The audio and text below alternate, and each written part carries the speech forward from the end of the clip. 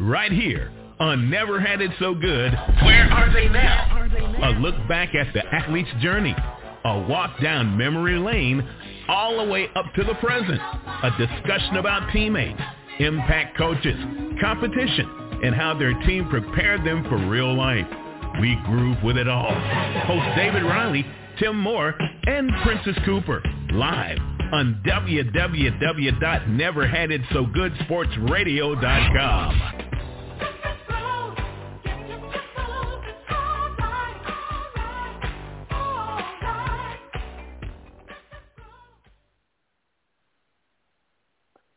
Never Had It So Good, Sports Talk Radio. I am live from Gainesville, Florida. I wanted Duck Riley and Tim Moore to know that I'm in heaven here, Duck Riley. And welcome to the show, sir. Man, I'm speechless after that one. But anyway, I'm just happy you made it safely. Tim Moore, how are you today? I'm doing pretty good. I'm a little jealous that you're in that good Florida weather, and I'm up here in Virginia.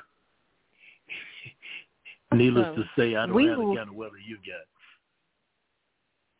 As a matter of fact, we left South Carolina with tornado warnings all last night and storming until we got to the Georgia line, or at least that's what Red told me because I was asleep.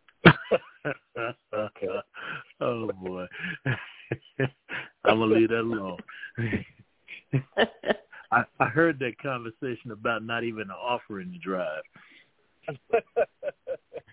In my defense, Tim Moore, he's pulling a construction trailer. So now if it was just, but the construction trailer and the truck, no, I wasn't going to offer my services. And before we get Jordan Clark in here, Duck Riley, Tim Moore, Pro Day for the University of Florida is March 30th. So I am actually going down to Pro Day to watch Anthony Richardson and to see how many scouts come and just to see how it goes. How about that? That's going to be a great idea. Hopefully the young man will do well, Princess. I want him to do well. I'm rooting for him. Not a lot of tape on him, but I'm rooting for all of them, and I want to see him succeed. He definitely has the intangibles. Can he get the rest right? And I am one for not a football scout, but I think he can. So I guess we've wasted enough time on Florida. Duck and Tim, let's get in our guest here. Never Had It So Good. Where are they now? Our guest is Jordan Clark. Mr. Clark, how are you? Good. How are you guys doing? Doing well. Really good. Thank you for taking time to be with us. Awesome. I'll let Tim and Duck start with you, and I'll come back at the end. Gentlemen. Okay, Jordan, I'm going to do the beginning. I'm just going to talk to you about how it started. How did you get started in sports? And then we'll just kind of go from there. Yes, sir. So you want to talk to me about how you got started and what sport did you get started with? Okay. Well, when I was a baby, when my parents first got me started, I started playing baseball. Actually, started out doing t-ball. I played baseball for about 8 years, so probably all the way up until like elementary school, middle school. I played baseball, and during that time, when I got a bit older, father introduced me to football. And, all the time I was always watching the Eagles on TV and Steelers play. And I always saw Donovan McNabb throwing the ball around. So my dad, of course, took notice to that. And he's like, hey, you want to play football? I was like, yeah, that would be great. And so ever since I was like about, I could say 6, 7 years old, I was playing football. And I went through that all through my elementary school and middle school years as a teen. And when I got to middle school, I actually got myself started running track. And track took me on a amazing trajectory. It was amazing. It was an amazing experience. Like besides like football, we did a little bit of traveling because we did like basically like a team versus team like within Cherry Hill. But then we brought it. We expanded and we started going against teams from other townships, other counties, and everything like that. So we did more of a travel league. So besides football, football like took me down to Daytona where we had they host like a big championship down there throughout the years for youth league football teams. And I went down there twice, had an amazing experience with that. And then, like I said, when I came over, when I went to middle school, I started getting involved in track, and then that took me over to learning how to sprint, and that helped a lot with football, doing that at the same time. And I fell in love with that as well. Both my parents were track athletes back in when they were in college and in high school, and younger kids even like doing like club teams. And my dad ran track in college. My mom ran track as well. And my dad went to Edinboro State College in Pittsburgh, and my mom went to WVU eventually, and was actually the first African American woman to graduate from engineering school there. So that was a pretty interesting fact he let me know. And I found out pretty fast that my sister ended up going to that school, and they contacted her to do a speech there. So we're on the way driving to West Virginia, and she's writing a speech in the car to give at the school. So I thought that was a pretty cool experience. And but you say something? No. I'm loving it, man. Just you can talk about West Virginia as much as you want, but go ahead, Jordan. I'm sorry. It's a beautiful school. I went up there. They were doing a whole bunch of stuff. It was like my first time being at a really big school like that, and they really got to understand how those big schools run and function. So it was a pretty interesting experience. But yeah, more or less to get back to it, when I ended up getting when I finished out middle school, I went to the Penn Relays. We went to the Penn Relays every year, and that was always a great experience to do. Watch Jamaica run. Got to see Usain Bolt for the one time that he appeared there after years and years. So I thought that was a really cool experience as well, and that really opened my eyes to really falling in love with track. And trust me, I love football. When I went to high school, I played both sports. They both opened up great opportunities for me when it came to college and being able to compete at the higher level in college sports. So, because football, I ended up being first team all conference as a safety. So I ended up coming into high school as a quarterback, and I loved it, but it just ended up not being for me. It wasn't really doing too well, and then some of my coaches said, "Hey, why don't you become a defensive back?" And or wide receiver, since I was usually the fastest guy on my team. So, that also just came from the whole track side of things. When you mix track and football together, it's usually a great combination if you're a sprint athlete. So when I was introduced to that, I just took off with that, and then I started playing safety, and that's what really got me my college offers. I got an offer from University of Delaware, Wagner College, Wesley College, and University of Texas in El Paso, and Rhode Island. And then when it came to track actually put me at a bit of a higher standard, because one of my old teammates who went to my high school, Johnny Jackson, he ended up going to LSU for hammer throw. And I believe also he does discus as well.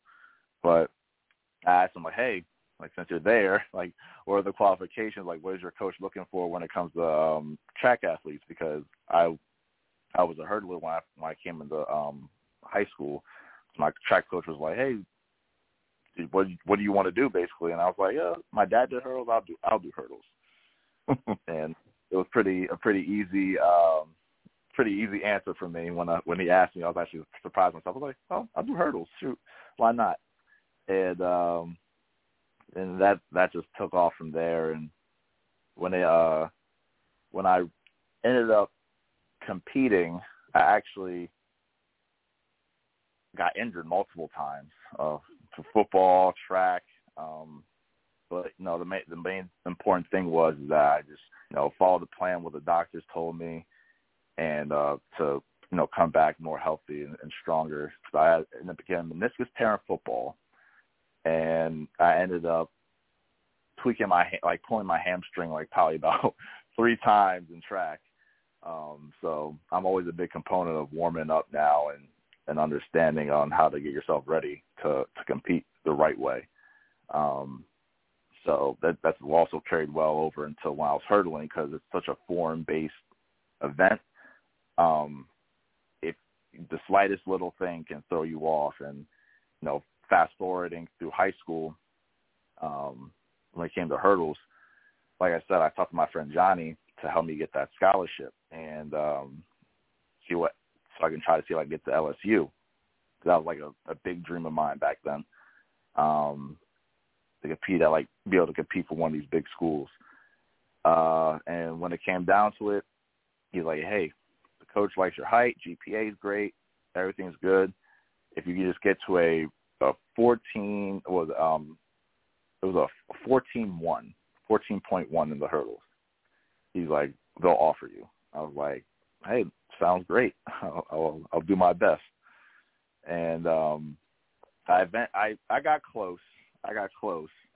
But because I came in sectional championships for New Jersey, South Jersey Group 4, I came in with a 14.9, and just that meet was just that meet, and I ended up running 14.6 for the trials, and then when we came back for the finals, I ran 14.38. So I ended up beating my school record twice.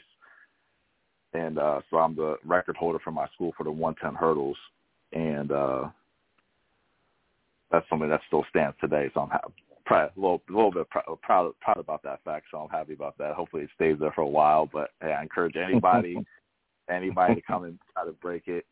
There was a young man who I got to meet a couple of years ago who was supposed to get close to that, taller kid. He really good athlete.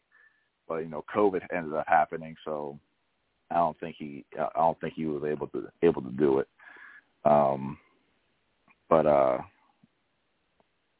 track has been a great experience. I ended up getting a scholarship to Monmouth University, though, so that was also a plus. Even though I didn't get the LSU offer, I still managed to get that Division I offer that I wanted so badly, and went to Monmouth for a year. Did pretty well. There was just an issue with something that happened. I have no clue what happened, but something that happened with my grades, or I literally got accepted to the school, got the scholarship.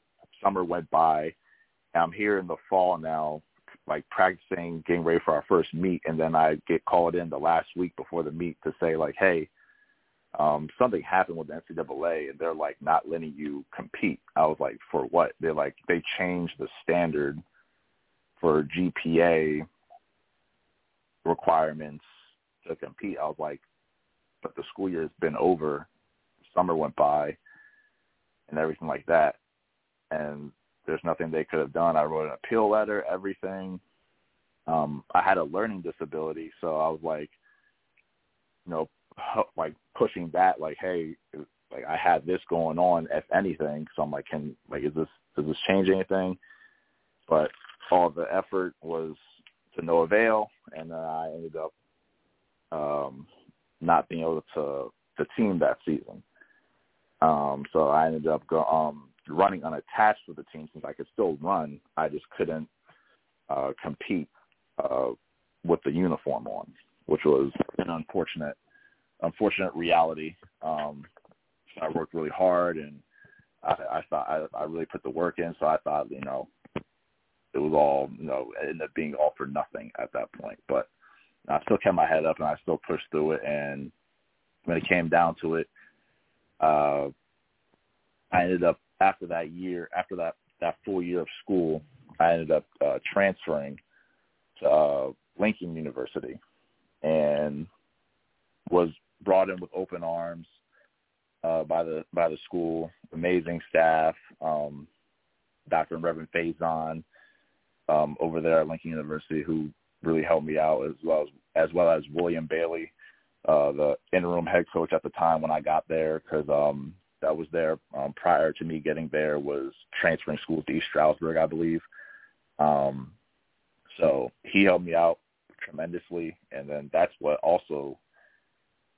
Mr. Bailey was also a big reason on why I got into bodybuilding. He's one of the reasons that he was one of the reasons that helped me when it came to bodybuilding. Because when I was there, I had the red shirt for the year, so I would still run track, but also I would be lifting. So I met a couple of new friends at Lincoln, my friend Nathan and my friend Terrell. Both Jamaican brothers, great people. We both they're doing great things right now, so I'm happy for them. And we all keep in contact, and they don't live that far. My friend Nathan actually just moved from Jamaica to Florida this last year, or the year prior to that, one of the two. And my friend Terrell right now, he's got his own place. He's a full-time photographer and videographer, and he's doing a whole bunch of great things right now, and doing a whole bunch of short films, and he's just working his behind off. So I'm proud of both of those guys, but they're also one of the main reasons I got into bodybuilding myself. And they told me from the jump, if I had a great physique, and I started working out with them every day. So we no nonsense working out. We would wake up 6 a.m. in the morning during school, work out, get our workout in, get our breakfast, and head to class. And then also I would have track practice in the evening, or late afternoon, evening time, and sometimes in the morning. So I would end up working out 3 times a day sometimes. So it was a pretty good experience for me to understand how to be organized and to push myself in my academics to be able to, perform well as maintain my position with the track team.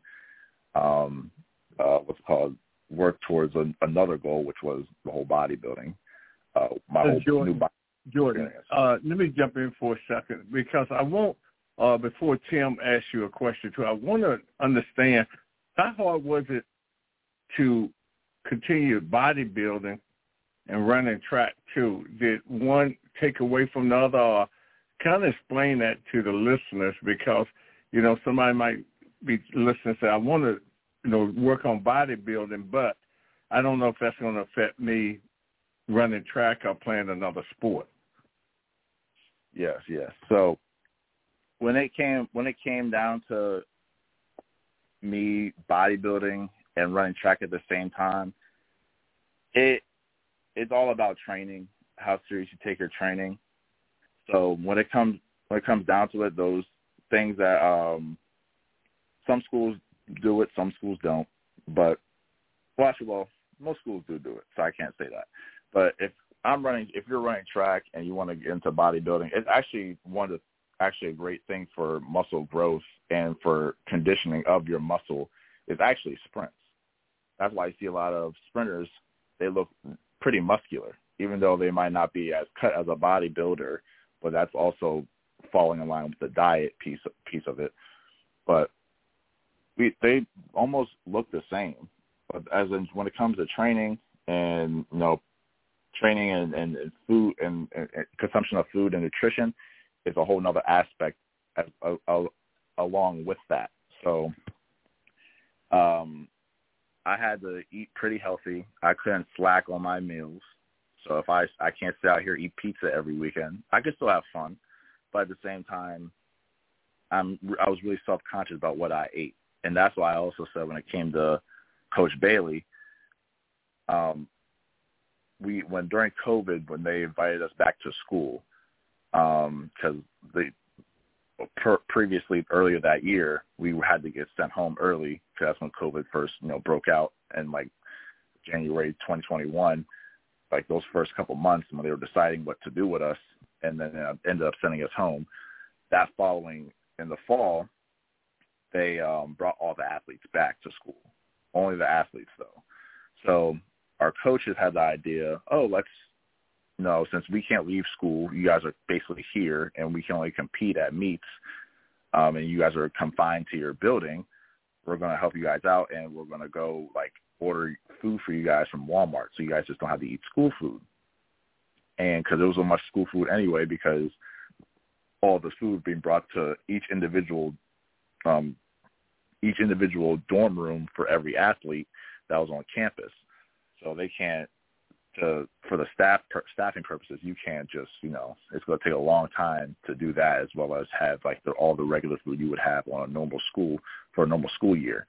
Our coaches will go to Walmart, order us all of our groceries, and bring it back to the school, and divvy it out to each individual who ordered whatever.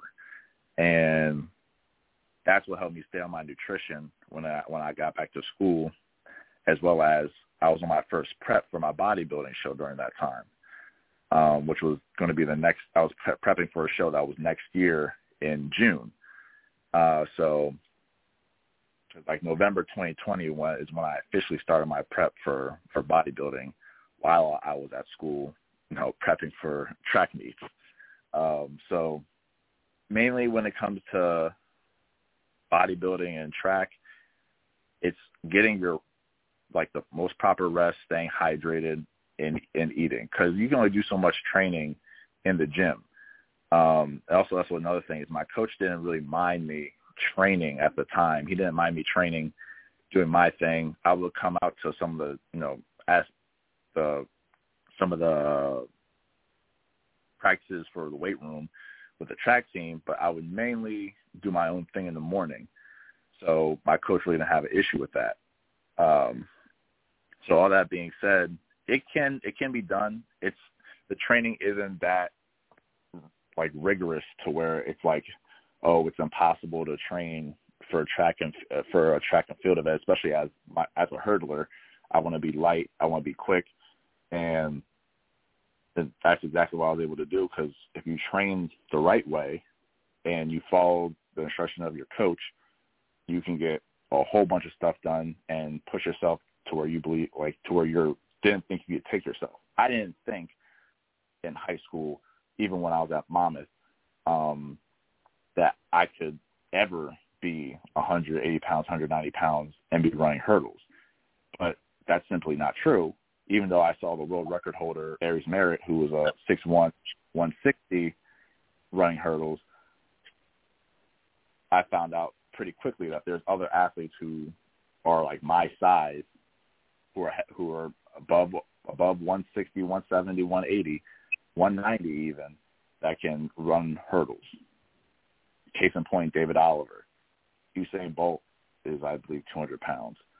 Even though these are taller guys, I'm 6 foot myself, it can be done. And as well as you also maintain your flexibility, work on your stretching, and like I said, getting that proper rest, because being a track athlete, if you really want to do something good, regardless of the bodybuilding with track or just itself or just bodybuilding itself, you need your rest. And that's what a lot of kids lack, and that's what a lot of kids used to ask me when I was at school is, how do I get better here? How do I get better there? How do I get bigger? Why am I aching so much? Okay, how long do you sleep? I only get 5 hours. Well, that's your problem. You're not even getting 7, the bare minimum. As well as when it comes to bodybuilding, you need your 7 to 8 hours of rest. You need at least more than 4 meals. A lot of kids are just eating 2 meals. You're able to get 3 because there's breakfast, lunch, and dinner. You just have to get up and do it. Some kids just lack the want to do the things that they know are beneficial for them, which I understand. But at the same time, not everybody's goals are the same. But that just goes case in point. If you really want something, you have to really put the work in to get those things done, and it's sacrifices. Okay. So have you got one question asked before we move on to the next show? Yes, sir. I think he answered my question. It was about the transition from track to bodybuilding. Okay. Jordan, look, we appreciate having you on. Hopefully we can do this again, especially if people have questions. For Never Hit It So Good Radio, I'd like to thank Princess Cooper, Tim Moore, and Jordan Clark, I guess. All right. Good night. Thank you. Thank you, guys.